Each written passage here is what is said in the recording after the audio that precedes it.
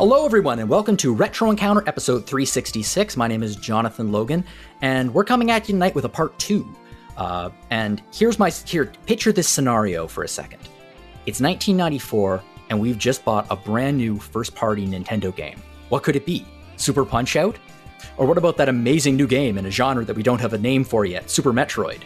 What? Oh, this first-party game's not on the Super Nintendo. Oh, that's cool. So it must be like Wario Land, Super Mario Land 3 for the Game Boy, right? No.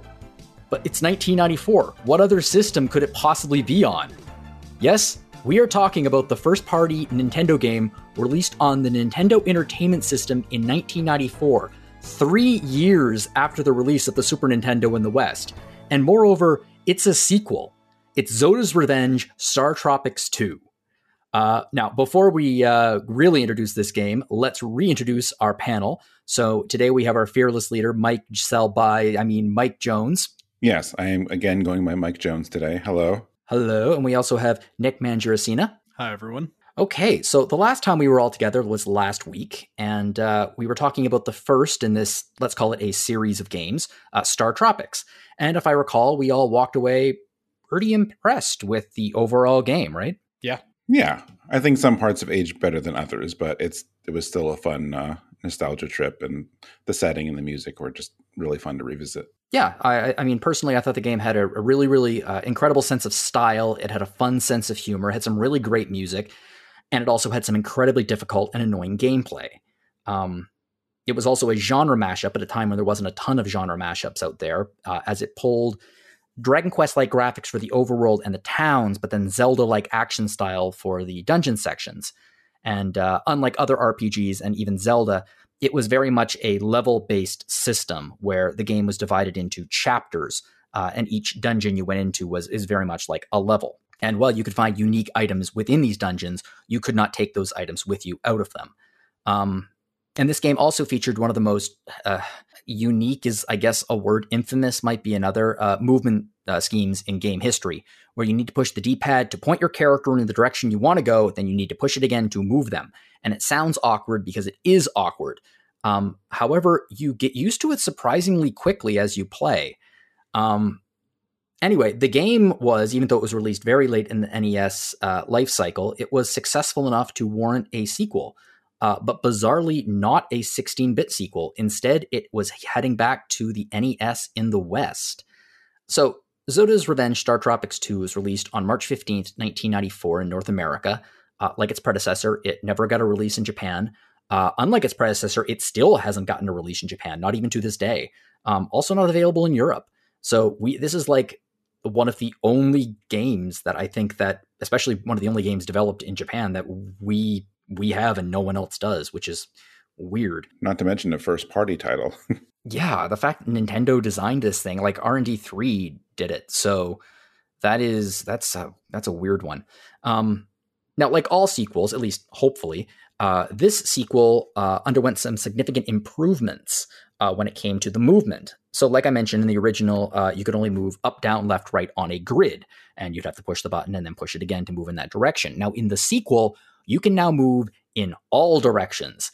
Now, there is still the slightly weird movement scheme, but this new freedom, I feel, dramatically improved the game feel.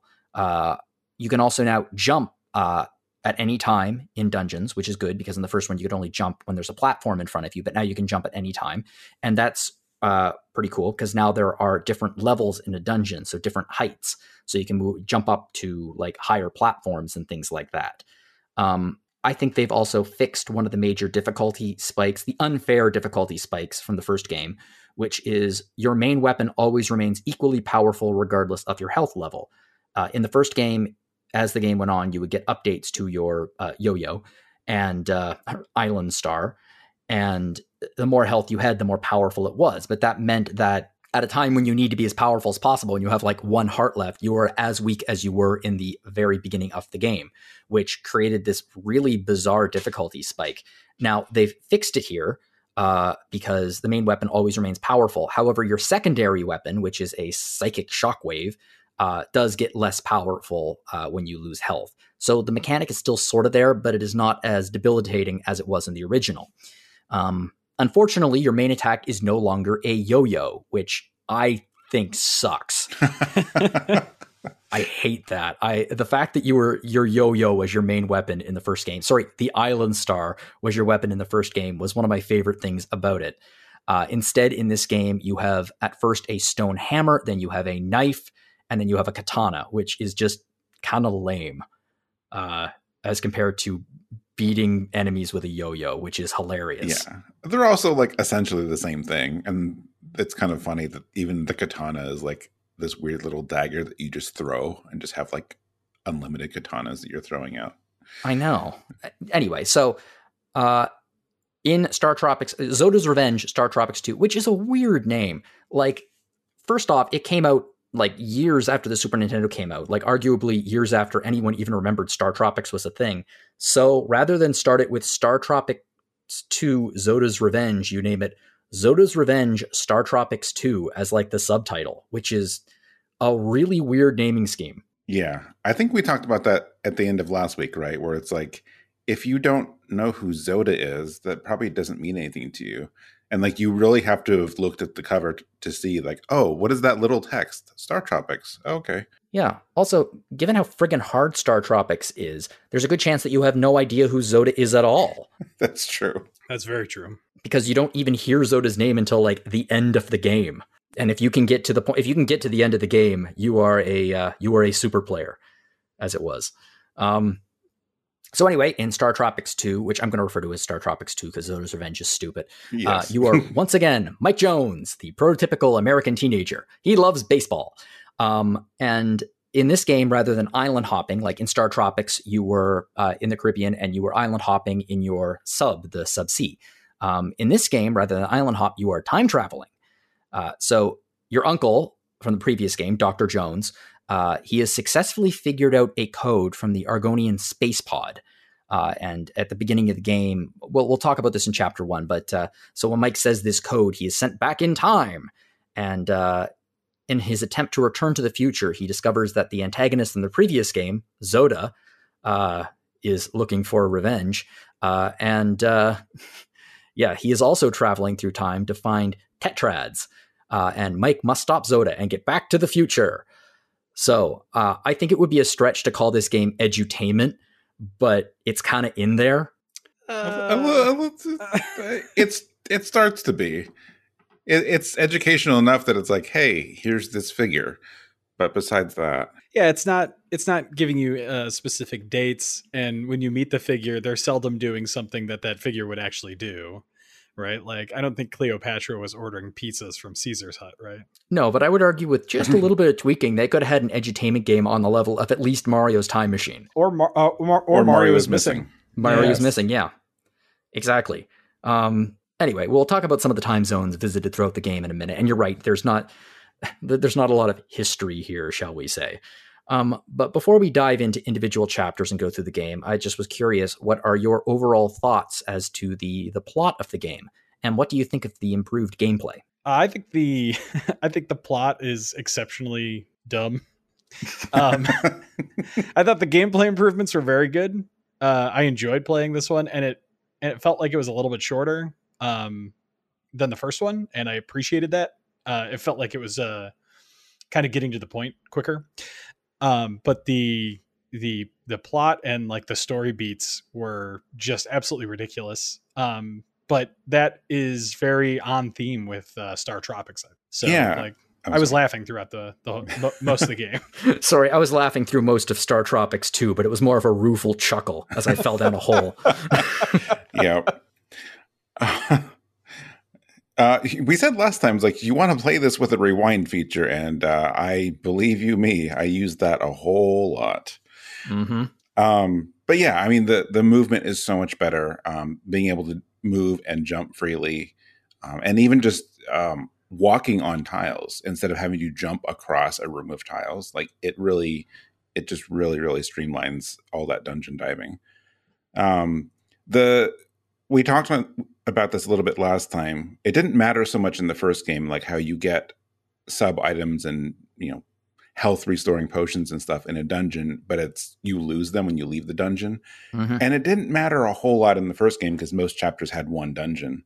But there's a few chapters in this game where there's a bunch of mini dungeons and you're in there for like 2 minutes and you can pick up things like the stars. When you get stars, you get an extra life or whatever. Like they are worthless in this game because your stars reset every time you step out of a place. So like that was a very strange thing. But at the same time, like the controls and what you're using doing the most, like much better this time around.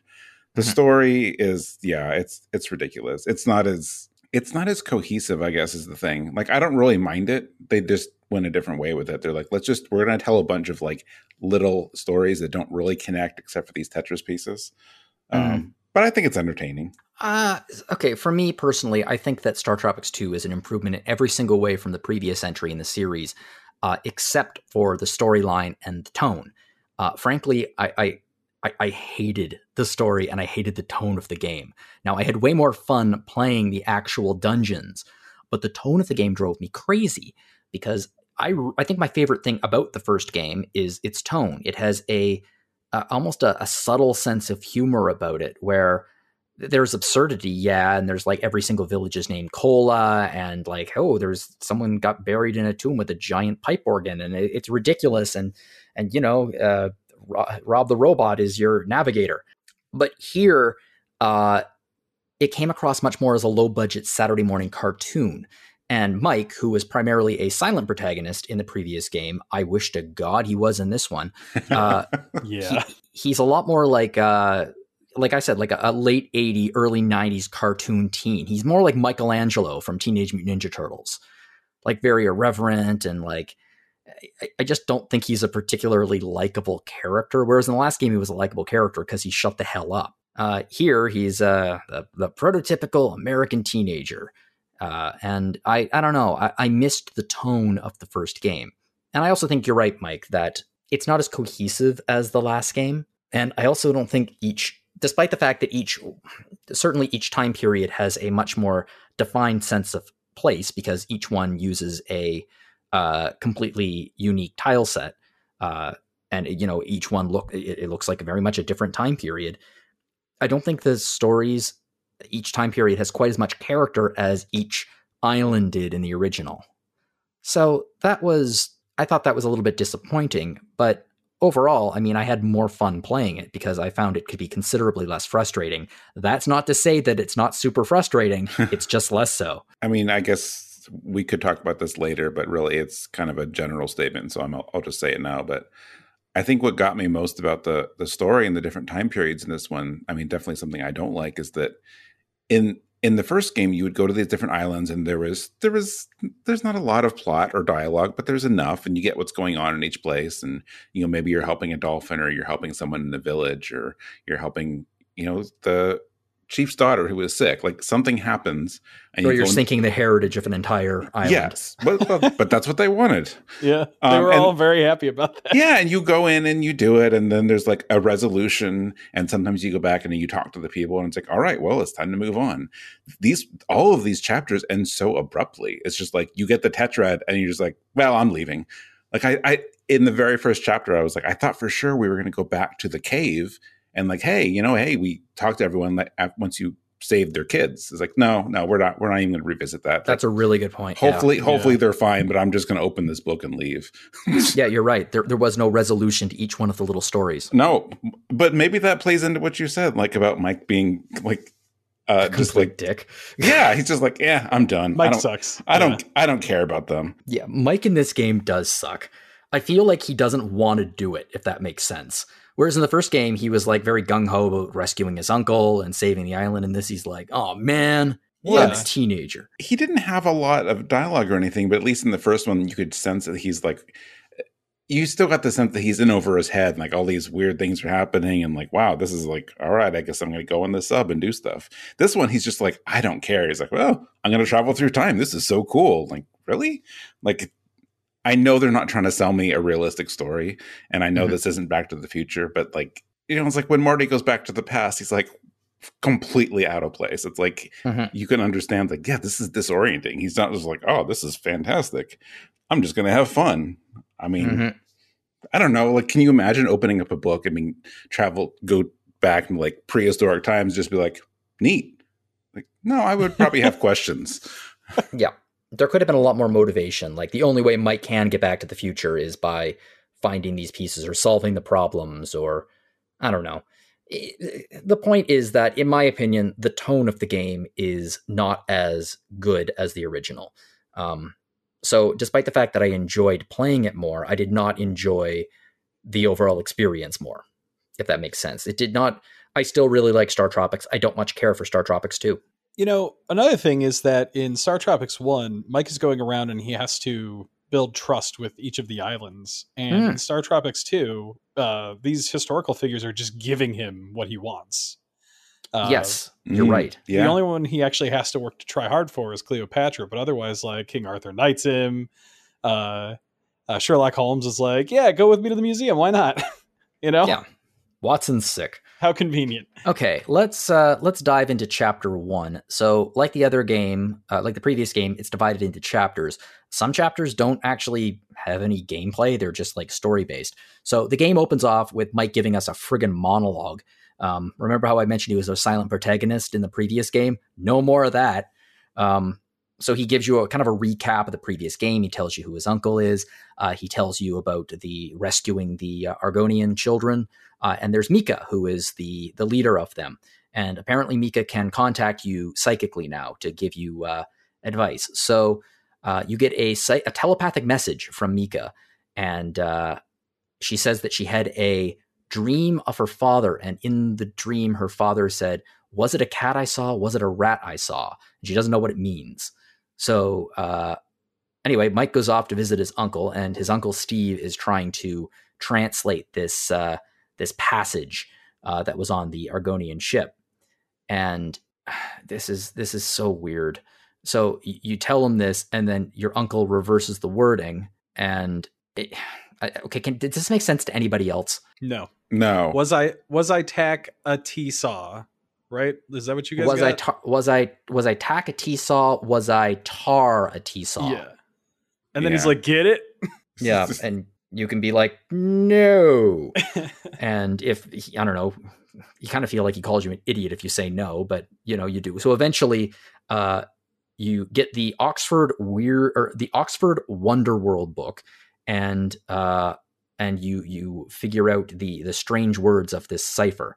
And it's Papa Mau Mau, Papa Mau Mau, which is a reference to I think it's a very early 1960s novelty rock song. Papa Mau Mau, Papa Mau Mau, Papa, that thing. Yep. I think it's by the same band that does it's the Bird. Everyone's doing the Bird from, it's in Family Guy. Oh, okay, that would make sense. Bird is the word, right? Bird is the word. Yeah, that's it. So you say Papa Mau Mau to the book, and all of a sudden the book sends you back in time. And you get a dimensional gate, and you see Mike falling through it. It doesn't quite look Chrono Trigger levels of awesome, but then you land in the Ice Age, and Mike is in the Ice Age, and he's like, this is awesome. It's like a science fiction movie. Cool. And so you're controlling Mike at this point, and this is in the Dragon Quest style of gameplay. So this is chapter 2, by the way. So you go upwards and you enter into the very first dungeon. So this is the tutorial dungeon, and you just kind of learn how to play the game here. Nothing's particularly difficult here. It's just, learning how to control the game. And then you get to the caveman cave, and it's full of cavemen. So anyway, you still don't have your weapon yet. So you go to one of the guys in the cave, and he gives you a stone axe. And then you come across a prophet who prophesized you coming. And then you need to go to the cave and defeat Yum Yum to save their children, the children of the cavemen. So, and there's a drawing on the wall that's important for you to remember. And you go to the Yum Yum cave. And in the Yum Yum cave, you have to use these symbols that you saw on the wall to figure out your how to navigate around. And then you fight. It's a big dinosaur. So yeah, you fight the big dinosaur. And there's not really much to say about that. There's a big dinosaur. You fight him. It's not the world's hardest boss fight because it's still early on. You continue northward. You run into the kids. Mika now contacts you psychically again, tells you about to pick up the tetrad, and you pick it up, and then Mike recites the words pa pa pa pa pa mau mau. It doesn't really roll off the tongue the same way as the song. I know they had to change it just so they wouldn't get sued, but pa pa pa pa mau mau, it doesn't quite work. Anyway, and then you travel in time again, and you are going to Egypt, and that's chapter 3. So chapter 1, I mean, despite the fact that I don't much care for the tone of the game, I think it does a pretty good job of setting up the central conceit of the game, which is, time travel, solve problem, get tetrad, go to a new time period. Yeah, that's it. I mean, that's all there is, really. Yeah. And it's a fairly generic location in the beginning. I mean, it's caveman time, so you're not going to see anything you recognize. So, nice way to dip you into the game, I guess. But then you end up in a much more recognizable place in chapter 3, which is Cleopatra's Egypt. So there's a lot of stupid in this chapter. Yes. That makes me go, really? That's just dumb. So yeah, you're wandering around Egypt, the Nile, and you come across a boat, and you get on the boat, and Cleopatra's on the boat, and Cleopatra says, if you want me to help you, you have to get pizza for her, which I think is kind of a nice reference to like Antony and Caesar, their relationship with Cleopatra, like Rome. I thought that was a clever little reference. So yeah, you need to get pizza for her. So you go north and you go through a little cave, and at the end of the cave is a big scorpion. So once you fight the big scorpion, it's, again, not the hardest fight in the world. It's not super hard. A little harder than the dinosaur, but not too bad. And then after you get out of the cave, you start going across the desert on a camel. And then, you go across the desert. Are you on wait, sorry. No, you're on the camel. You're on the camel, and then a guy in a Koopa starts coming towards you. And you're riding for a very, very long time. And the guy from the Koopa comes up to you and gives you a pizza. And you take the pizza and you bring it back to Cleopatra. Apparently, you get a close up of Cleopatra, and then she will allow you to go across the Nile in her boat. And then she tells you to head to the pyramids, which is, a pyramid. It should be noted that Cleopatra says, before she asks you to go get the pizza, she says that she ordered one 3 days ago. Yeah. The delivery driver is late. Yeah. The delivery driver is late. It's been 3 days since we ordered the pizza. So it's 3 days plus however long it takes you to get through, kill the scorpion, and then wander the desert before you find the guy. Well, that just means the pizza's going to be free. Yeah. Hopefully. Because it's been longer than a half hour. That was big in the 90s. Yeah. I think that was what, like, I don't mean this in a sarcastic way, but I think that's the joke. I just don't think we quite get the joke anymore because that's sort of gone now. Like, yeah, it's ridiculous. And obviously that is going to be one old, disgusting pizza. Yeah, and they just open up the box and they just start eating it. Anyway, so now when we're on the other side of the Nile, it's time for a maze. So we've got to do the monkey maze. And it's just like it's a maze full of it's a maze, and you can't see where you're going, so you kind of have to get on high platforms to see where the other high platforms are. And doing this, you kind of navigate yourself around to get to the other side of the savannah. And then once you get to the other side of the savannah, you then get teleported back to the pyramid and the Sphinx. After the monkey gives you psychic shockwave. After the monkey gives you psychic shockwave for some reason. Yeah. For reasons that remain a mystery. Yeah. And then with the psychic shockwave, you can now get through the trap at the beginning of the pyramid. So yeah, you go in the pyramid and you go through, and this dungeon is a little bit harder. But much like the other ones, it's still early in the game, which, although it's challenging, these games do have the difficulty curve is strange, where it's like, oh, this is challenging. If the whole game was as challenging as like this or the next level, I would have been like, this is a really fun game. But then it just gets ridiculous, with lots of, like, again, much like the other game, insta death kind of things. You still die if you fall in the water, which is dumb. Extremely. Yep. So after you get through this, you fight the Pharaoh boss. And I found the Pharaoh boss not to be super hard, but also this is the first boss where I actually kind of enjoyed being able to go not just be stuck on the grid, where I could face like up and west or up and east, and I can actually like fire on an angle, which I thought it made the battles a little bit more fun to play. Oh yeah, I mean that just being able to like attack things diagonally was a major improvement in this game. Yeah. Because so many of the enemies don't. A lot of them still go 4 directions, so that gives you an actual advantage. Yeah, exactly. And in this game, you need every advantage that you can possibly get. So anyway, you're in the pyramid and you beat the pharaoh, which is, kind of makes me wonder how they're mummifying these guys. Their heads get big. Anyway, you go into a room with the other tetrad, you get it, and then you recite your magic words, and you time travel again. And you're right, it would have been nice to see like a little postscript with Cleopatra somewhere and just like her thanking Mike or whatever, but no, nothing like that. Just time to go. Yeah. That being said, I liked this chapter despite the absurdity of it, simply because it was different. It was the first level, the cave was kind of drab. I mean, it was a pretty generic setting, whereas this is like Egypt, ancient Egypt, and that's a fairly unique setting for an RPG. Yeah, the monkey maze was okay. Yeah. But I mean, like, it was different, so it mixing things up made it more enjoyable. Food poisoning aside. Yeah. The monkey maze actually reminded me of the blackout floors in Shin Megami Tensei for the Super Nintendo. They have these entire floors where you don't even get to see the map, and the first person view is just black, and you kind of have to like feel your way around. Oh wow. Yeah, it's the classic secret passage, there were a lot of secret passage mysteries and puzzles in the first game, some of which were very annoying. Can we talk about how the pyramids are full of like those well-known ancient conveyor belts? I thought that was a nice touch. A little known to archaeologists, but the Egyptians, masters of conveyance.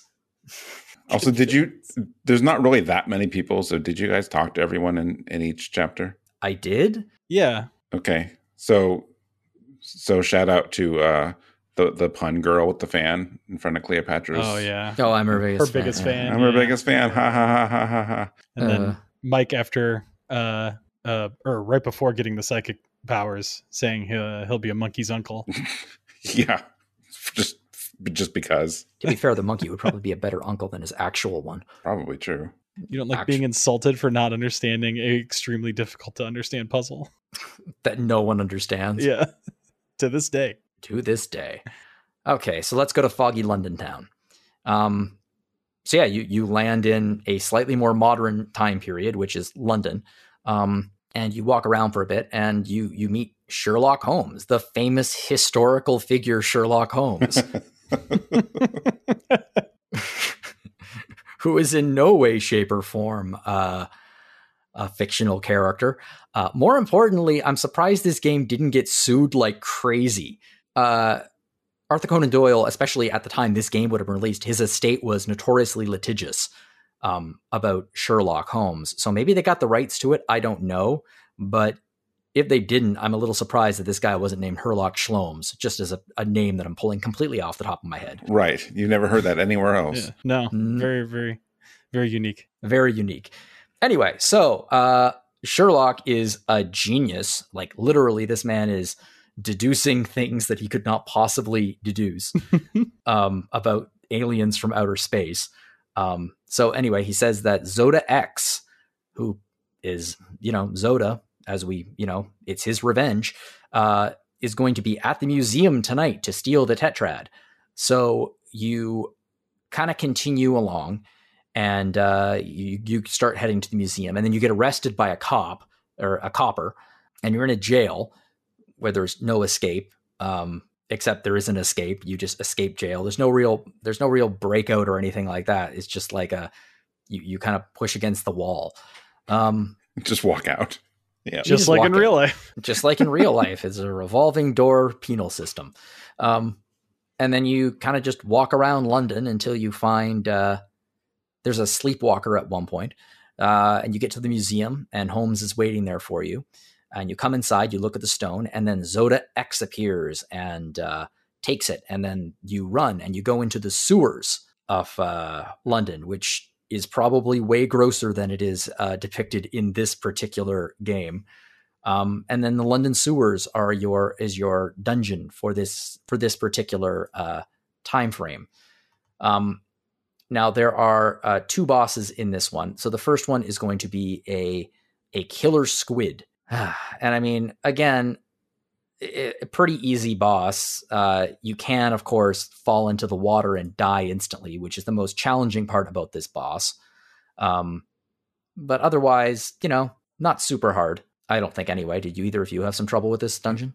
No. I actually forgot what the other boss was already. Yeah, well, of course you did, because he's completely overshadowed by Zoda's revenge. Yeah. That is rapidly approaching, presumably. So anyway, you beat this sewers, and you go into the Dragon Quest style sewers again, and then you go into the second sewers for the Zelda style sewers, and this is more sewers. And at the end of this, it's time to take on Zoda. So this is the first. I would argue this is the first actual challenging boss of the game in any way. So he can create a thing of fire around you, and you are on a conveyor belt sort of platform, which is constantly moving you around. So frustrating. Yeah, it's more than a difficult fight. It's just a frustrating fight. It feels cheap. But yeah, so you're on this thing, and he can fire around you, or he can shoot some bullets at you, but you're trying to move around, but you're also on this conveyor belt, and just dodge the bullets, keep relatively on target, and shoot Zoda with your rock hammer or your psychic shockwave. And then after you finally beat him, he takes off, but or he doesn't take off. Does he die? I'm a little bit confused as to how the Zodas work in this game, to be honest. I guess Zoda X dies. Yeah. I think Zoda X dies. Yeah.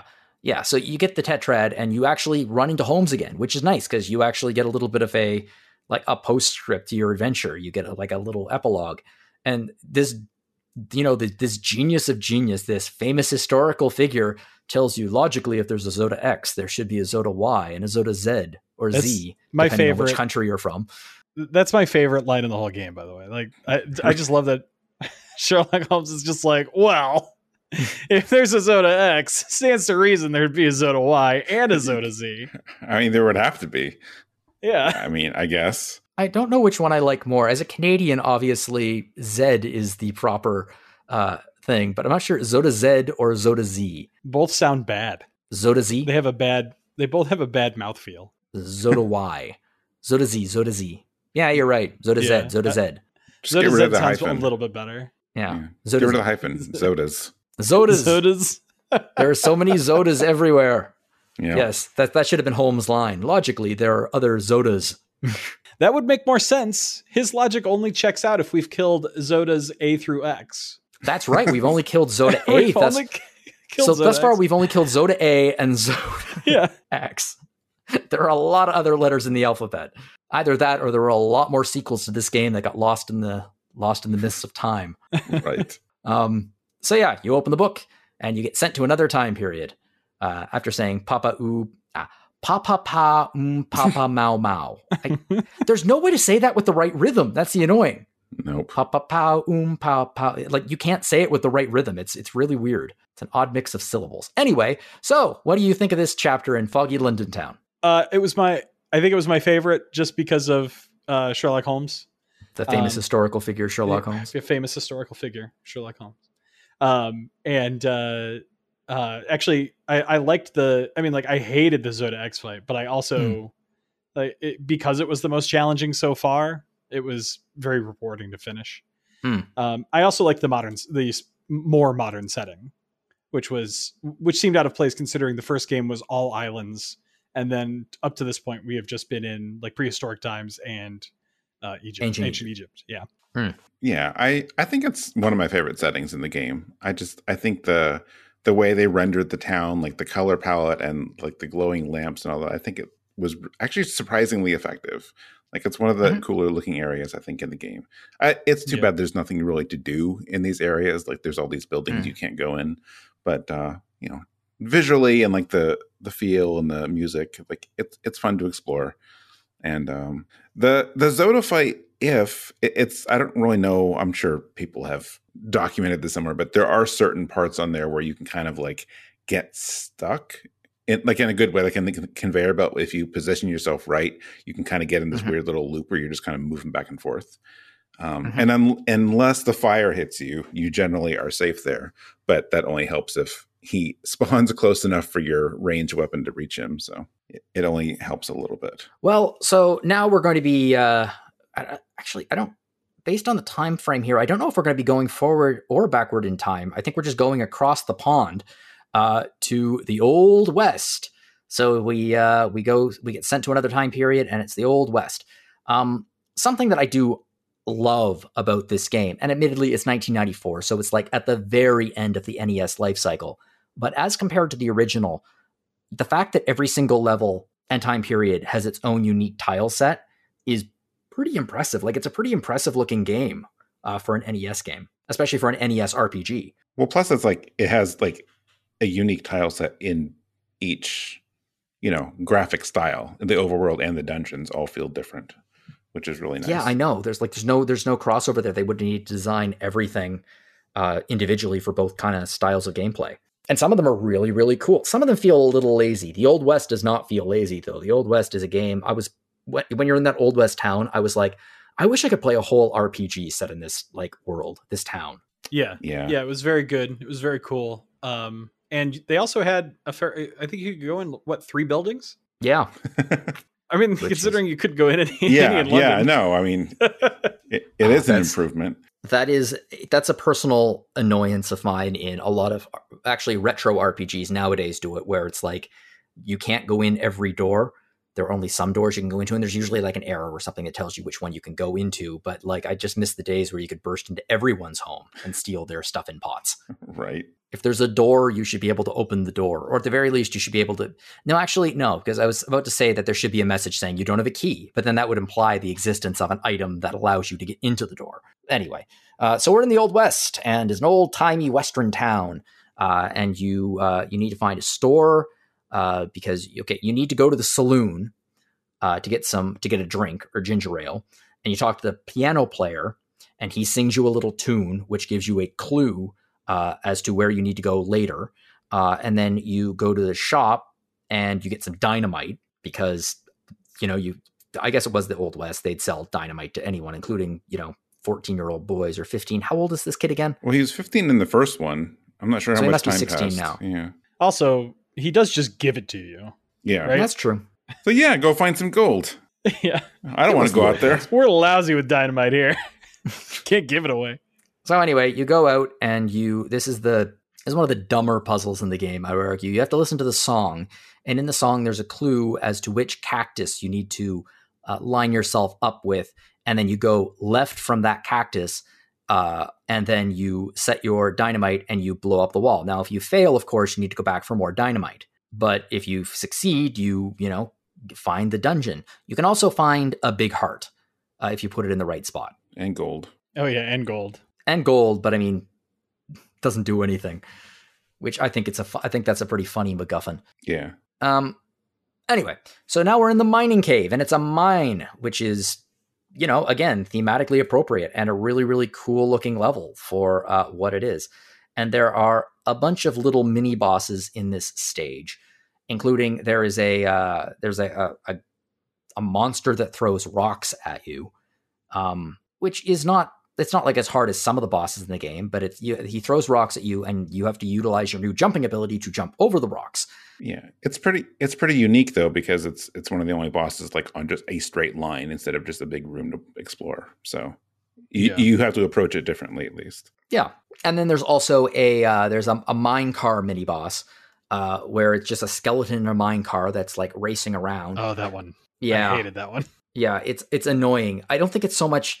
See, there's such a difference between difficult and annoying. Difficult, it should be fair. Annoying is just cheap. Yeah, and that one was very, very annoying. Yeah, there are a lot of cheap bosses in this game. This is the first dungeon where you get this. Actually, it's the only part in the game where you can get a star, right? I think you can get a star for that boss, which just makes you invincible because it's like a Mario star. So that was. It almost makes you wonder if they're like, we made this too hard. Make an item that makes you invincible. It's easier to get you invincible than it is to tweak this fight so it's easier. Yes. That is a brilliant way to balance a game. Just make yourself invincible. Yeah. Yeah. And then at the end of it, you have the Ghost Miner, who is exactly what it sounds like. He's a skeleton ghost miner. And not the hardest fight in the game, but harder than I would argue anywhere else. If the difficulty spike, if this was the final difficulty spike in the game, I would argue that this would be a pretty damn fun game. If it kept at this level, it would have been challenging, little cheap in places, but like challenging and fun. It doesn't though. It gets much harder. But the Ghost Miner, completely fine little boss. He hits the ground, sends rocks rolling. You got to jump, keep your distance, and keep shooting at him. Pretty much. Yep. And then, of course, at the end, you get your tetrad piece. For those of you who haven't gathered yet, by the way, the tetrads are the pieces that are in the game Tetris. So that's another nice little reference there. So it's like, long piece, L piece, reverse L piece, squiggly piece, block piece. Those are the official names, I believe. Yes. They're tetrads. Yeah. Oh, speaking of that, I don't know if either of you saw, but the trailer for Tetris the movie just dropped for Apple TV Plus. It was great. Oh my God. They're still doing that? Okay. Yeah. I didn't see it yet. It looks frigging awesome. It looks great. Okay. I gotta check it out. It looks so good. The story of Tetris is one of the most crazy stories in video game history. Video Game Historian did a really great, like an hour and a half documentary on it. Yeah. I recommend anyone listening to give it a watch because it's awesome. It's so interesting. Anyway, so yeah, you read it and bam, pow, pow, pow, papa, mao, we're going in time again. And this time we are traveling to Venice. So I was highly offended by this as an Italian myself. I was highly offended by this chapter. Mamma mia, what do you mean? Some of the people would say things like, Tetrad, I have a no tetrad. How about some nice tetrazzini or tortellini? Sorry, I like the idea that tetrads, it's mistaken as a form of pasta. Yeah. Well, that's all we got over there. That's all they eat. Yeah. Pasta and pizza. Hey. Yeah. Anyway. Can we talk about the Old West? Absolutely. Just a little bit. I actually I'm still beside myself that this game, this first party Nintendo game released in 1994, puts you in a saloon. And it wasn't something that's like, oh, it looks like a saloon, but it's called the Milk Bar. It's like, no, it's literally called a saloon. They're serving drinks. There's dancing girls and guys brawling. And I'm like, I'm shocked that they actually let that happen. I'm impressed. Like it really worked because that's how it was. That is proper for the setting, but it's kind of amazing to think that was actually allowed in that game. Sorry, I'm just imagining the censor at Nintendo being like, what was this, 1994 NES game? I don't give a crap. Let them release anything they want. No one's going to play it anyway. It's in the States. Right. That has to be it, right? Because, because even a year later with Earthbound, lots of censorship like that. Yeah. Or just changing icons and stuff like that. Mm-hmm. Well, that's the weird thing, too, is that it's not like this was a Japanese morality thing because the morality police were the United States, not Japan. Yeah. Apparently, I'm assuming that it was made for the West, so they're like, nah, this is pretty authentic. Yeah. The authenticity is just mwah. Yeah. I don't know. I thought that was interesting. And I have to admit that I'm very entertained by the two guys fighting that don't want you to interrupt because, hey, we're brawling here. I mean, hey kid, we're brawling here. I really did like some of the dialogue in this game. Every once in a while, there's an NPC where like, all right. It's like, this is what we do. We just fight. So give us some space, please. I think if Mike shut the hell up, that I would probably have enjoyed the game's sense of humor a lot more. Also, at the end of that chapter, don't we run into the owl? Oh, that's right. Oh, yes. The owl. There's an owl.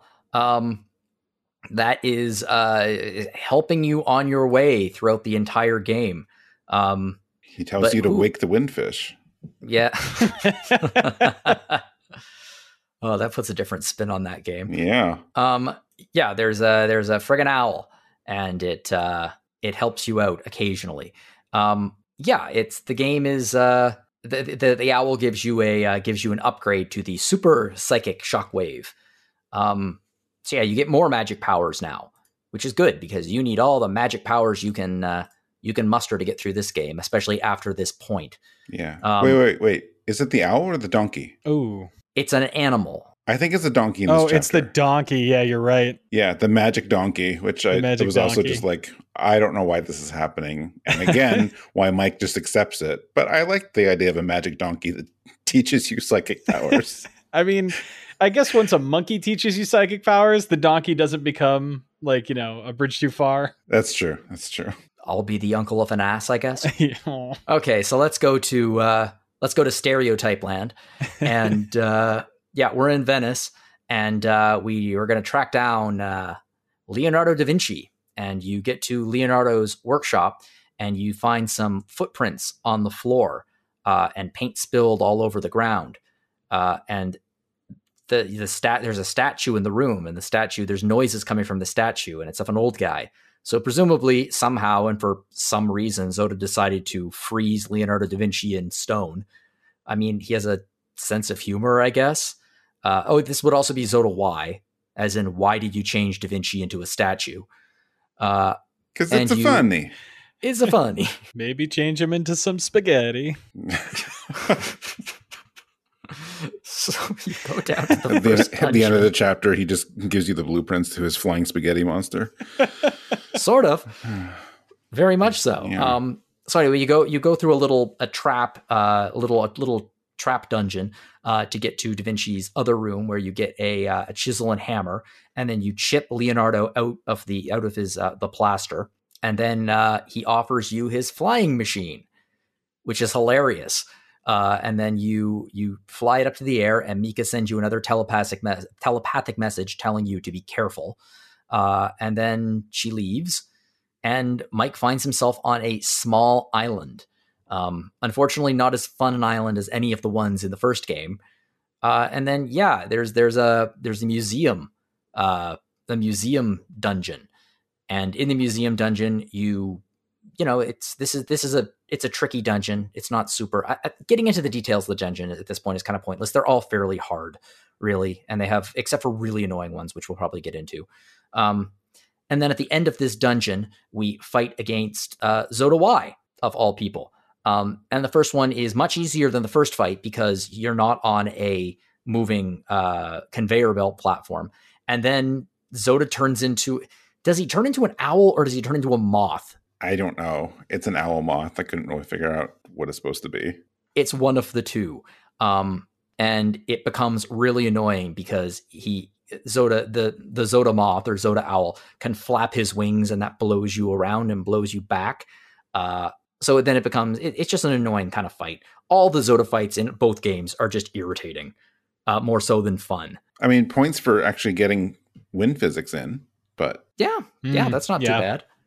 I mean, if we want to give points, let's give points where we can at this point. So yeah, you fly along, and you beat him, and then you get the tetrad, and again, it's time to Zoda appears again at the end once you get the tetrad, and you get whisked off to your next time period. He sends you here, and you end up in Dark Transylvania. So, Venice, aside from all of the ethnic stereotypes, do you have any thoughts about this particular place? Because I don't. I mean, the fact that you get a flying machine for a very brief period is, I think, pretty funny, but you don't get to control it or anything like that. So, my favorite part, though, was, and this is more Mike being annoying, when, before giving you the flying machine, Leonardo da Vinci asks you, "What do you think about my painting over here?"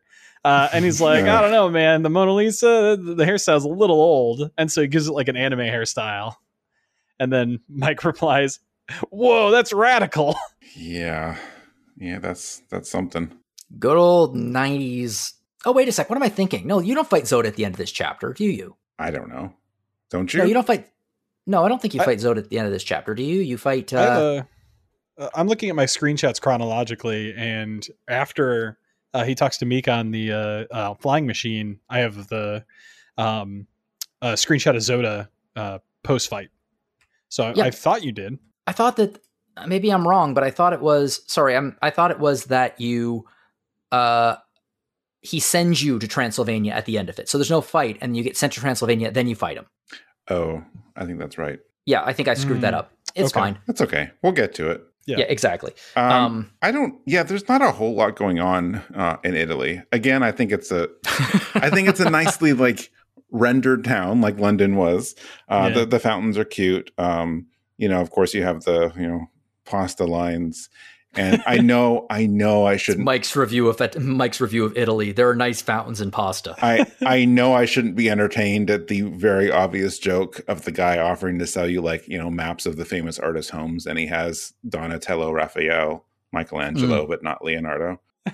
But I admit it amused me. And actually, this has one of two things I noted playing through. Interesting things that actually connect the chapters together if you go out of your way to talk to people, is that there's a guy in town talking about Caesar's hut, which means they've been around since ancient Egypt days and are still going strong in whatever year you're in now. So I thought that was kind of an interesting little reference. It's like, yep, we're still here. Mm-hmm. Yeah, it doesn't mean anything, but it's like, wow, hundreds of years, huh? Clearly, it's stunning they've actually gotten there without that level of service. I mean, well, maybe they stopped trying to deliver their pizzas on turtleback. Yeah. In fact, I'm sorry, there's probably some kind of I don't know, subcanon here where it's like, this is where Mario's hatred of turtles comes from. It's just deep rooted inside him, where it's like our pizza industry struggled under the turtles until we replaced them with, I don't know, what kind of car do Italians drive, Nick? They all drive the same car, so which one? Is that a Fiat? Yeah, it's a Fiat. It's a Fiat. Okay, getting on now. We're in Transylvania, and it's a monster haven. There's a lot of reference to Universal monster movies in here, including there's Frankenstein monsters and things like that. And then at the very end, you fight Zoda. Sorry, now we already went through this fight. Maybe he's a bat. That would make sense because it's technically Dracula. But then again, he does have feathers, so it's Zoda's a feathered bat. Oh yeah, that's right. He shoots feathers at you, right? Yeah. Yeah. So thematically doesn't quite work, but that's okay. So anyway, we already talked about that fight. I had it slightly out of order, but that's okay.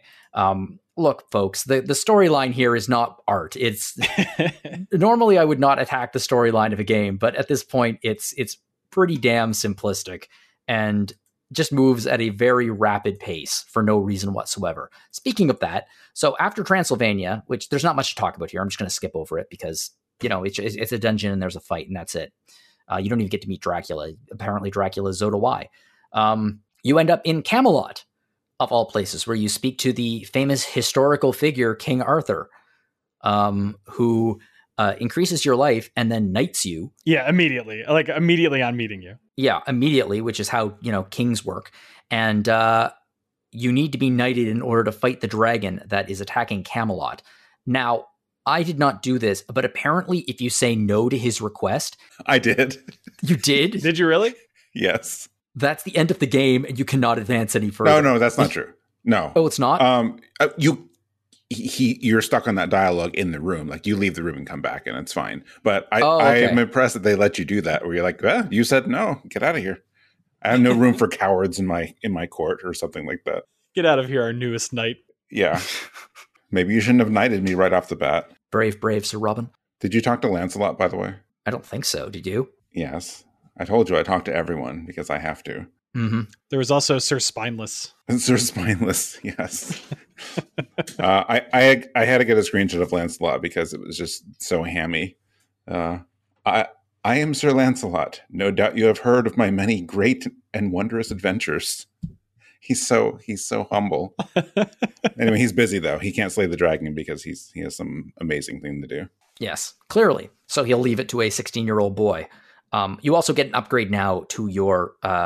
You're no longer fighting with a bronze dagger hammer. Yeah. Leonardo da Vinci gives you a katana. He gives you a katana. Yeah, to be historically accurate. Yeah, to be historically accurate, he gives you a katana.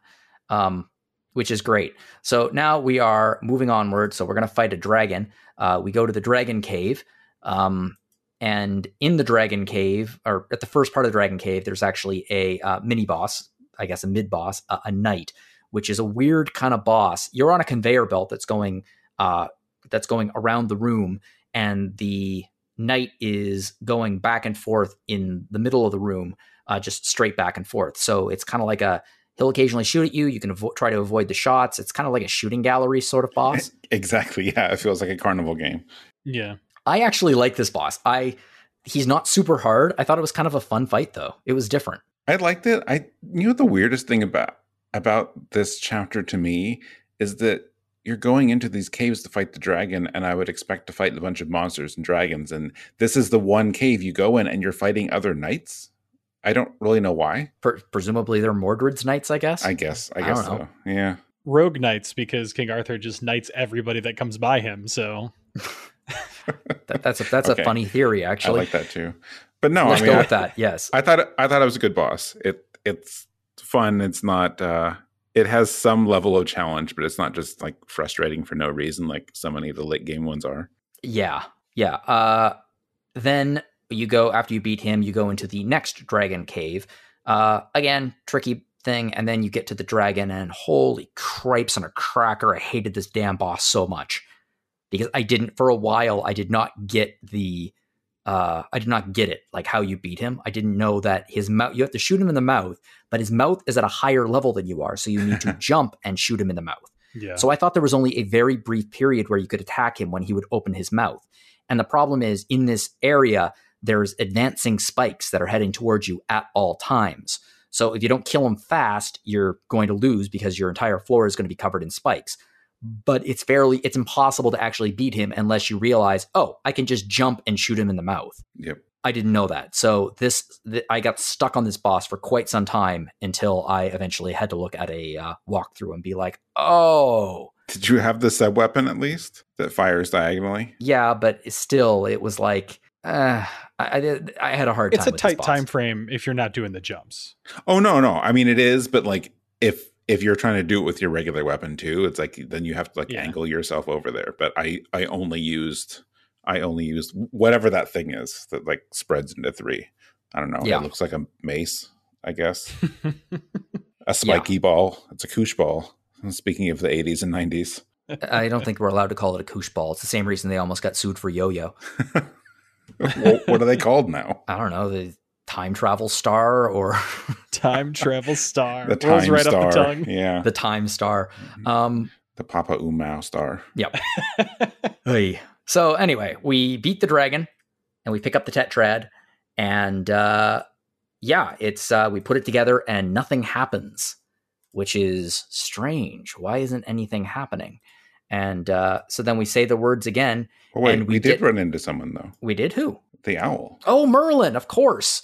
Merlin shows up and he's the owl, and he says he was also the monkey and the donkey, and he can't help you any more than he already has, but he gives you the your final upgrade for your psychic shockwave. And then you go and you say the words again, and we travel not back in time. We travel back in time to the original game, sort of, and we find ourselves on Sea Island.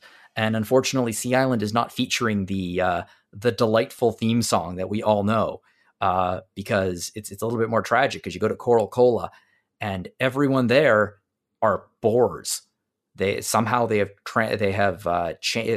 has transformed every person in the village into a boar, except for the pig. Like the animal boar, though. They're not just like a bunch of boring people. It's like, I don't want to do anything today. That's how I felt by the end of this game, actually. Yeah. Except for there's one little kid who is who was not there when it happened, so he tells you what happens.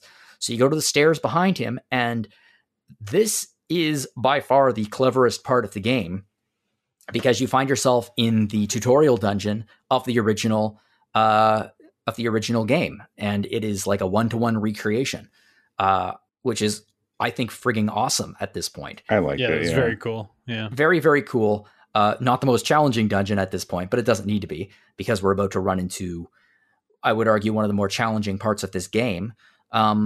So yeah, you go through the original dungeon, and then at the end of it, you fight a skeleton version of the original boss, the Sea Serpent. He is now a skeleton, and not super hard. I mean, if you beat the Sea Serpent in the first game, pretty much the same deal, just a little bit harder because a little bit later in the game. But like at this point, there are harder bosses to come. Let's put it that way. So you beat the Sea Serpent and you cross the thing as per. you did in the first game, and you enter what you would expect to be the end of the dungeon, but it's not. Instead, it's a surprise boss rush. So yeah, you need to beat all of the bosses in this game, the main bosses in this game, up to this point again, before you face off with Zoda. And this is a slog if you do not have rewind. Yeah. Also, it's black and white. Yeah, spooky. I think it's all happening in Mike's head. That would have at least been an interesting twist. Yeah, he said the magic words and then he just passed out. He's just been on the floor of his uncle's office saying "Papa Uma, Papa Uma" for the last like hour and a half. Anyway, so yeah, you go through and you fight all of the bosses. So you fight fight the Scorpion King again, you fight the Pharaoh again, and the Ghost Miner and the dragon again, and finally you make your way to Zoda. So the first form of Zoda is weird. It's a bunch of little squid-like guys. And you can only attack the pink one. And once you kill the pink one, the blue ones all gather together into Zoda. So he's shooting little bullets at you, and occasionally he can turn you into a boar. Thankfully, that is temporary, so that lasts about 30 seconds, I would say. But he's fast enough that if you turn into a boar, that's probably the game. So yeah, you just kind of try to avoid his bullets. Jumping is a very good idea, and you want to desperately keep your hearts up so you can use your shockwave, because your katana is just not going to do a whole lot of damage to him. Shockwave has better range too. Yes, it does. Especially in its fully charged form. Yeah. Mm-hmm. Then after you beat his first form, he transforms into his last form, and it's basically the same thing, just with a few extra moves, where he can cause explosions near you. You have to keep running around to dodge them. He can occasionally become invincible and charge at you. And if you touch him, you are probably going to die, and you will definitely lose your psychic shockwave. And yeah, it's just both of these fights are just really friggin' hard. They're hard fights to get through. Not a super lot of fun. But if you can beat them, then you get quite a treat, which is you emerge from the dungeon, and then you hear doot doot doot doot doot doot doot doot with a new arrangement of the song, and you go into the chief's hut, and Mika's there, and she thanks you for saving everyone, and then you put together the tetrads, and then the tetrads turn into her dad. Her dad, yeah. Huracan. I was going to say Jor-El, but okay. Yeah. And then, he's like, thank you for saving me and my children. And then he says, we're going back to our home planet now that was theoretically destroyed, so I don't know why they're going back, but they're going back now. And then Mika tells you backwards that she'll be thinking about you, and then you are made the hero of Argonia, which carries literally nothing but that title. And then they fly off into the island. The end. So this last chapter is, I would argue, one of the best in the game. Not because of the bosses, because the boss rush and certainly Zoda suck, but it's just like nostalgia trip, because obviously you're on Sea Island again, you're in Corocola, you hear the song again, and it's really quite impressive just how much of an upgrade in graphics this place has gotten in 3 years. The huts look like actual huts now, but like the layout's still the same. It's just the game looks way, way better. So they could have just reused probably the exact same tile set from the original game, but they created something a lot more detailed, which was really, really neat. Yeah, it was a little weird that they didn't have any other callbacks to the first game until you got to here.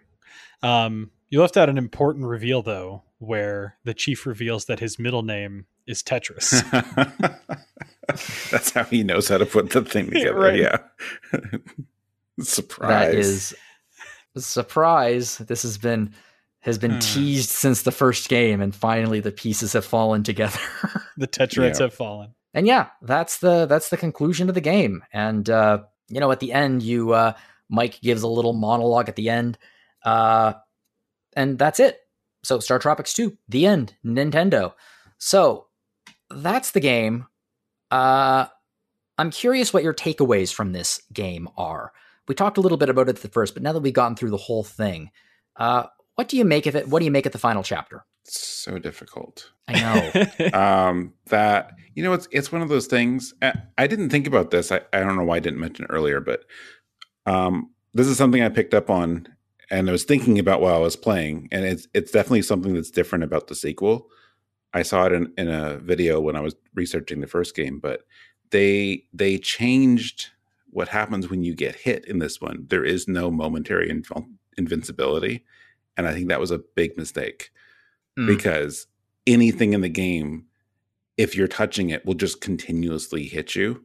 Basically stun lock you, especially if you end up in a corner. Yeah, and so many things will take like 2 or 3 hearts per hit. So like in the span of like a second, you'll touch like a bat and lose 9 hearts. So I think that's the worst part about like getting clipped or accidentally touching anything, especially a boss, is that you can die in like a second or two because you just get hit a bunch of times in a row. Mm-hmm. Yeah. So, but again, rewind. A very useful feature. Yeah, man, the boss rush, not so bad. I thought it was kind of interesting. I was sort of impressed that they more or less got a laugh sound effect out of the NES when he's just Zoda's like sending you around, which presumably that's Zoda Z. I mean, they just stopped having dialogue at this point, so he doesn't come up and be like, "I am Zoda Z," but I guess that's meant to be. I thought his name was Zoda's. That was Zoda's. Zoda's. Yeah. Gotta love Zoda's. But I did like going back to Sea Island, and like you said, it's actually really nice. Like the upgrade it got visually, it's a really good showcase for the difference in this game. Like they even have like, if you look at the walkways around town, they even rounded the corners, so everything isn't just a little square. Like they took their time with it. I appreciated that. Yeah, it was nice to see. Like Mike, I kind of liked I guess like is a too generous of a term. The boss rush was fine. Sorry, I think the boss rush in isolation is fine. The boss rush followed by Zoda sucks. Yeah, because I didn't like any Zoda fight really in this. No, they're just not game. fun. But at least Zoda was so. The one thing that Star Tropics 2 has over the first Star Tropics is that they clearly establish who the antagonist is going to be throughout the game. Whereas in Star Tropics 1, to be fair, they established that from the box. Literally, literally from word 1, we know who the antagonist is going to be. Whereas in Star Tropics 1, they really keep you in the dark about a lot of things for a lot of that game. I mean, they hint about aliens and stuff like that, but like I don't even think it's still like chapter 4 when they say your uncle has, or actually might be earlier than that, but when they like clearly state your uncle was abducted by aliens. I think the chief uses the word abducted in the very first, but doesn't use aliens. He says your uncle's just been abducted. Yeah, which I took to mean like, oh, somebody came and kidnapped. Yeah. Although that's ignoring the star in Star Tropics, I guess. Yeah, that's true. Either way. Yeah, and I also really appreciated the changes they made to Sea Island. I don't think it was enough to make up for the game, but it was nice. I made sure to talk to everybody there. There's an old lady that says, "Boy, where do you come from? America or Americola?" Yeah, and that was like the only cola reference in the whole game. Yeah, I mean that's the same thing she said in the first game, right? Which I thought that was pretty good. That it was. She says the same thing. Everyone else says something new, but she just says the exact same thing. She actually says the Americola. I was disappointed nobody said something cola, like, "Oh, welcome to London Cola" or something like Venice Cola. Yeah. Oh wow. Okay. Speaking of throwbacks, I totally missed it in the King Arthur chapter. That was the other one. Again, this is just a small thing I just thought was cute. They're, the guys in the saloon that were brawling, there's 2 knights fighting in the castle. Same thing. It's like, hey, stay back. We're fighting here. Well, they say we're training. We're training. We're training here. Yeah. I don't know why they're all New Yorkers. But. Get out of here, kid. We're training. Yeah. I love the get out of here, kid. Again, like what I said in the first part is I feel like in almost every way this is a better game, except it's not. It's such a weird situation for me where I can recognize every flaw in the original Star Tropics and I can really, really like it. And I can notice that this game has far fewer flaws and fixed a lot of the problems, and I like it a whole lot less. It's strange. I really think it's part of that just everything being this weird little vignette where like you'll do a chapter in like half an hour and it's like, okay. And then like none of that really has any relevance. You were just there to get the thing and then leave. Yeah. Yeah, I love Dragon Quest VII, but this ain't it.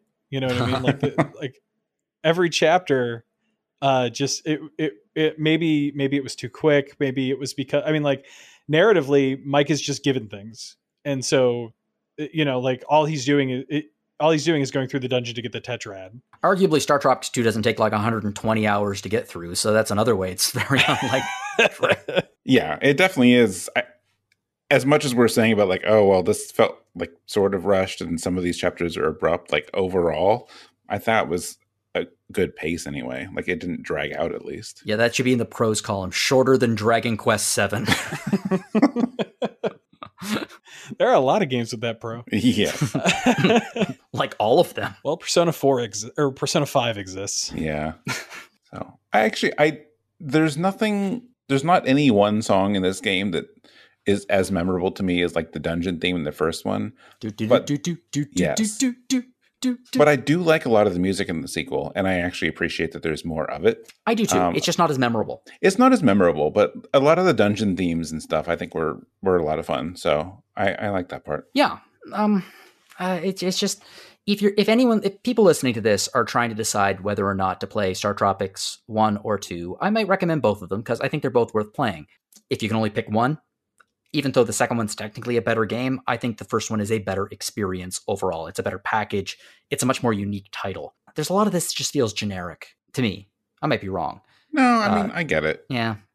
Well, here's a question for both of you before we go. I kind of brought this up last week because I mentioned that I would love to see if this continues, if they announced a new Star Tropics 3, what would I like? And I said a rhythm game would be awesome. What form would you want a revival to take? Would you prefer it to be a full remake of Star Tropics? Would you prefer a classic remaster, just re-release it, but like with a fresh coat of paint and with like some upgrades and maybe a rebalancing thing? Or would you prefer a full-on sequel? Like how would you, if they had to revive this IP, and God knows they would really need to revive this IP at this point, what form would you like that to take? I think what you do is you remake the first game, and you really zero in on the Zelda-ness of it. You kind of refine some of the combat mechanics, and then add in some things where you need to collect some things that will make the journey a little bit easier, and likewise allow you to carry items from dungeon to dungeon. There's a lot you could do to make that first game. There's a lot you could do to modernize that first game without distancing itself so far from the source material. Yeah, I can see that. Yeah, me too. I could see it in like visually. I could see it in like the style of like Pokemon Legends. Like if they wanted to do it 3D but still keep it sort of cartoony, like you wouldn't want to go too realistic with it. Yeah. The other option is tone down the RPG elements and just make it like a hardcore action game, like Devil May Cry style. I would go for that. With yo-yos? Yeah. Has to be a yo-yo. Yeah. You got to get the lock-on system working right for it to work in like full 3D action combat, but I'd go for it. No, folks, I've got the perfect solution here. It would take Nintendo no time at all. The game's already designed. You just slap a reskin on the Wind Waker. Yeah, instead of the boat, you put it to sub-sea. You just change all of the models, and you change maybe some of the dialogue, but you keep the game identical other than that, and you have Star Tropics 3 right there. And it can be open world. Yeah. And Mike has a little sister and a grandma? At this point, yeah. I like it. You just replace the grandma with Dr. Jones. Yeah, all right. Yeah. I'm a fan of this idea. It seems like it's a no-brainer. Nintendo re-release the Wind Waker, but the Star Tropics version. No, I'm serious. I think it should be Crypt of the Necrodancer 3 Star Tropics. I think that would be amazing. That would be fun. No, yeah, I like love your Wind Waker idea though. Like I don't know why I didn't go there visually. I'm surprised that no one's ever released a fan hack or something of it, because obviously a lot of work for a fan, but it seems like a no-brainer. It's kind of like islands, ocean travel, isolated problems on isolated islands. It's kind of like if they were to design a Star Tropics 3 and they were to do it in 3D, using the Wind Waker as a template is not a terrible idea. Yeah, that's much better than what I was about to suggest, is that someone mods the PC version of Dead Island and makes it Star Tropics. Well, now hang on here. I was trying to think of something that's like in a tropical setting, but has like a realistic, like gritty atmosphere. And I'm like, well, Dead Island. You got those beaches and palm trees. Now that's interesting. Not the worst idea I've ever heard. Like, really, I'd probably play that. I mean, look, think about some of the things that he fights. He's fighting ghosts and monsters and dragons. Like they're rendered in a cartoony way, but technically they're vicious monsters. Technically. All right. Well, I want to thank you both for joining me on this this adventure across the islands, and through time, of course. I had a really good time with these games. I'm really glad that I got to play them again, because I haven't played them since I was a kid. And it's playing a game that you played when you were a kid is always kind of a crapshoot, because it could be terrible, it could be good. And honestly, Star Tropics lived up to my memories of it. Star Tropics 2, which I never played, did not even live up to my expectations of it. But Star Tropics 1, yeah, pretty damn awesome game. Highly recommend it. Yeah, same. I agree. I mean, I still think both are worth playing, and I still think it's notable, like what you said at the very beginning, that this came out when it did at all. And okay, I didn't look this up beforehand, but I did read something about it. I think this and Mega Man 6 came out around the same time. And what I had heard, and if I'm wrong, like, please no one correct me, because I didn't like do a deep dive into this, but I saw in a video that I guess I didn't ever know this. So hopefully it's true that since I'm saying it now, that I guess Capcom was not going to bring Mega Man 6 out here, because we were already in the Super Nintendo era, which is why Nintendo published Mega Man 6 here. So like Mega Man 6 and this were like some of the last NES games. Mega Man 6, a much better game than Star Tropics 2, but I don't think anyone can deny that. That's okay. That's okay.